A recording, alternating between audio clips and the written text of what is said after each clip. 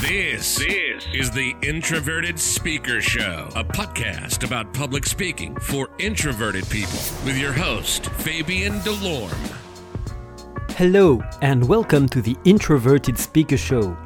In this episode, I'm going to talk about goal setting.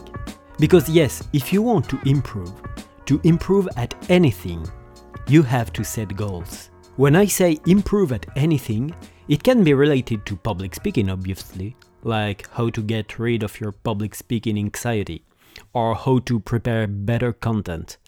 Or it can be related to anything else, like losing weight, or passing an exam, or finding a new job, anything. We hear a lot about motivation coaches, about motivational speeches, about these inspiring quotes you can find here and there on the social networks, for instance, and many other things related to motivation. But quite frankly, motivation is easy. It's easy to get motivated. What's difficult, once you are motivated, is to actually reach your goals. And that's where the hard part begins. So I'll dedicate that episode of the show to this problem of setting and reaching goals. So let's take two fictional characters. Let's call them Paul and Susan. Paul and Susan are friends and they're spending New Year's Eve together. And Paul wants to lose weight and Susan wants to get better at public speaking. And this New Year's Eve, Paul says to his friends, "Hey, this year I'm gonna lose weight." And Susan says, "Oh yeah, great, and I'm going to get better at public speaking." Is this going to work? Well, maybe, but probably not. Why? There are several reasons. The first thing Paul and Susan have to do is to set themselves more detailed goals. Because if you just say, "I want to lose weight," for instance, and nothing else, well, probably nothing will happen. Because it's too broad. It's too vague. There is no deadline to it, and there is no objective goal. It's subjective, it's very subjective. So it never gets done. Because how could it be done? There is no finish line. There is no moment when you can think, "Yeah, I'm done. I've reached my goal." Or, "I haven't reached my goal yet. I better hurry." And it becomes one of those things we would like to do someday. Yeah, like, one day I'll be fit. But it never happens. These things never happen. It's just a fiction we tell to ourselves to feel better. So Paul should give himself a more specific goal. Like, "I want to lose 15 kilograms. That's a little better. That's a little better because now there's a finish line. Now there's a moment when the goal can be reached. Now at any moment, Paul can think, "I'm done," or "I'm not there yet." So of course that's better, but that's not enough. Now, as I said a few minutes ago, the next thing Paul needs is a deadline. For instance, he could say, "I want a beach body for this summer, so I'll lose 15 kilograms before the end of June. I will lose 15 kilograms in the next 6 months." No, that's even better. I'd say it's the bare minimum. If you want to set yourself goals, you need an objective goal and a deadline, because nothing gets done without a deadline. And Susan could tell, "I have an important speech at the end of the month. I'll become so good until then that I'll get a standing ovation." And that would be good too. But there's still a problem. The thing is, they could do even better than that. Because you see, losing 15 kilograms is not that easy. Even if he gave himself a wide time span, it's not that easy for Paul. He needs to lose 2.5 kilograms per month, which is definitely doable, but it's not that easy. And there's the risk Paul will fail. Because he has to be very careful, and he will want to do too much in the first time. What do you think will happen if, after 2 months, Paul sees he still has 12 kilograms to lose? Of course he'll be discouraged. And there are several ways to solve this. And the first one comes from antique philosophy. You see, back in time, in ancient Greece, then in ancient Rome, there were a bunch of guys, a bunch of philosophers called the Stoics. Yeah, the Stoics, I'm pretty sure you've heard of them. Some of you are probably thinking, "Oh yeah, these are the guys who don't fear anything, who don't enjoy any kind of pleasure, and who don't fear pain, right?" Well, they seem boring. What's the point? Why are you bringing them in, Fabien? Well, actually, Stoicism is a bit more complicated than that. But mainly, Stoics focus on what we have control over. According to them, there are things we have control over and there are things we have no control over. Yeah, no kidding. But what's interesting is that, according to them, to become happy, to live a happy life, we should focus all our energy on the things we can control and never worry on the things we have no control over. Because, well, we have no control over them anyway. So what are the things we have no control over? There are many actually. Fame, power, money, status, success, love, health, pain, death, and many others. In the domain of public speaking, they can be ending with a standing ovation, having thousands of people in the audience, being funny, being memorable, having a computer that doesn't crash, and so on. What are the things we have control over? Our actions, and only them. Our actions have consequences, but we don't always control these consequences. We only control our actions.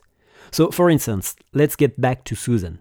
As I said a few minutes ago, she wants a standing ovation at the end of her speech. Sure, that would be great. But that's not something she can control.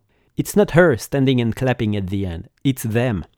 The only thing she can do for sure is make an exciting content, make great slides if that's her thing, tell relevant stories, take care of her voice, and rehearse her content many more times before the event. See how that works?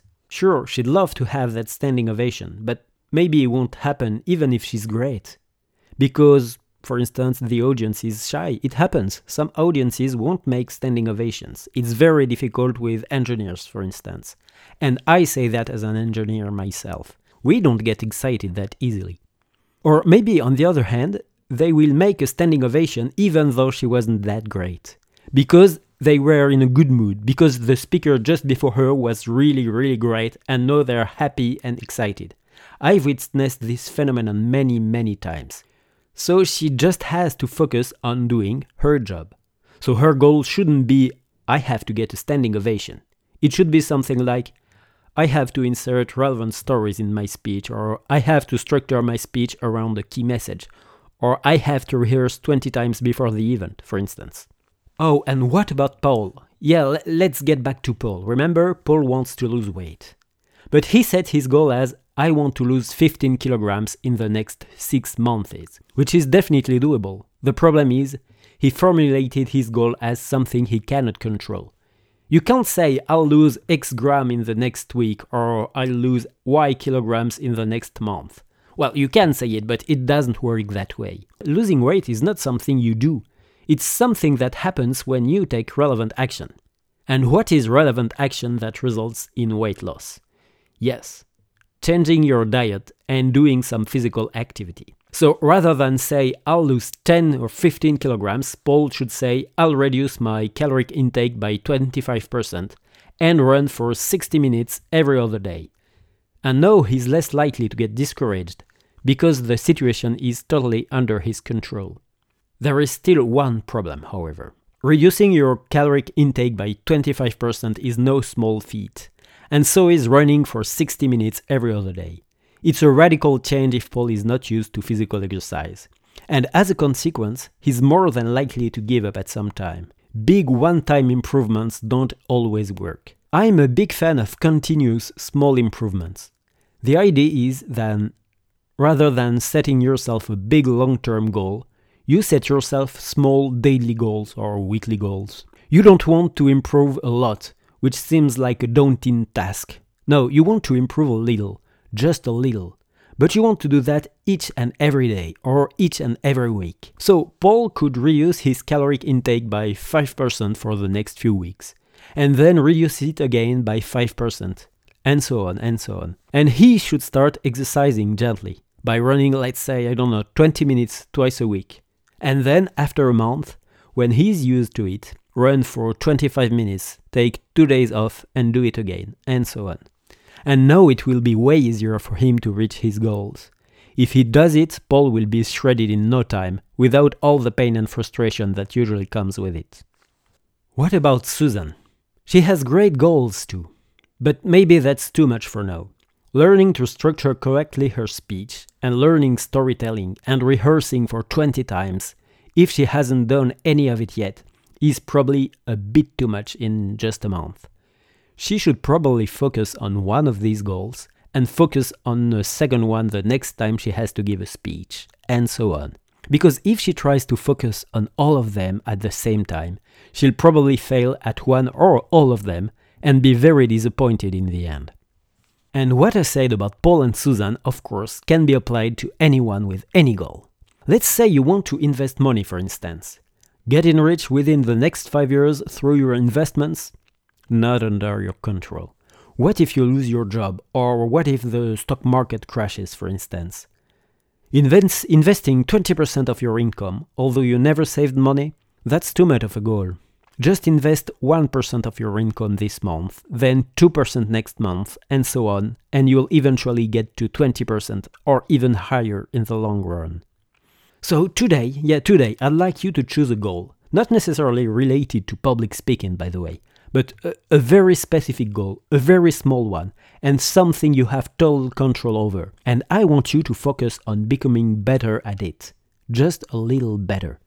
It will compound over time. And that's it for today. That's the end of that episode of the Introverted Speaker Show. I hope you enjoyed it. Don't forget to register to get the next episodes. And if you want to talk with me about this episode by email, or if you want to sign up to my newsletter and get daily tips by email about public speaking and introversion, just go to my website www.theintrovertedspeaker.com. Thanks for listening and see you next time. Bye!